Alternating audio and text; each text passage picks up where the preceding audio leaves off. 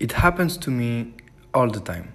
At first, I'm excited and pumped by this or that opportunity. I can't stop thinking about it. I'm thrilled.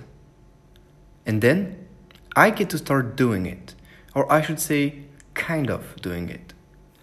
Because when comes the time to take action and execute my idea, that's when the 300% motivation becomes a mere 10% execution.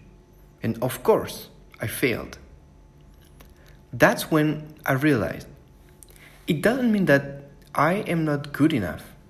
I mean, maybe, but it's mostly that I got myself stuck in the motivation trap. It happens when you entirely rely on your motivation to get to do something. Motivation comes by waves. It's up in the beginning, then it goes down. And who knows, when will the next up happen?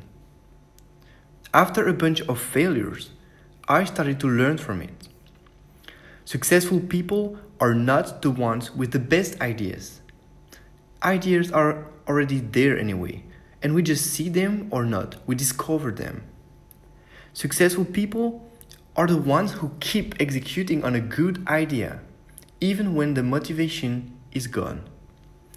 If you lack skills, you can just get to learn them, or you can find someone with the skills and hire them.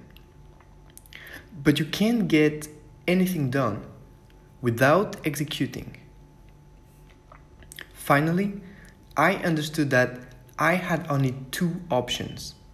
50 years from now, I can either be one of those millions of people who will bury their amazing ideas with them, or I can be one of the few who dedicated their life doing something about it.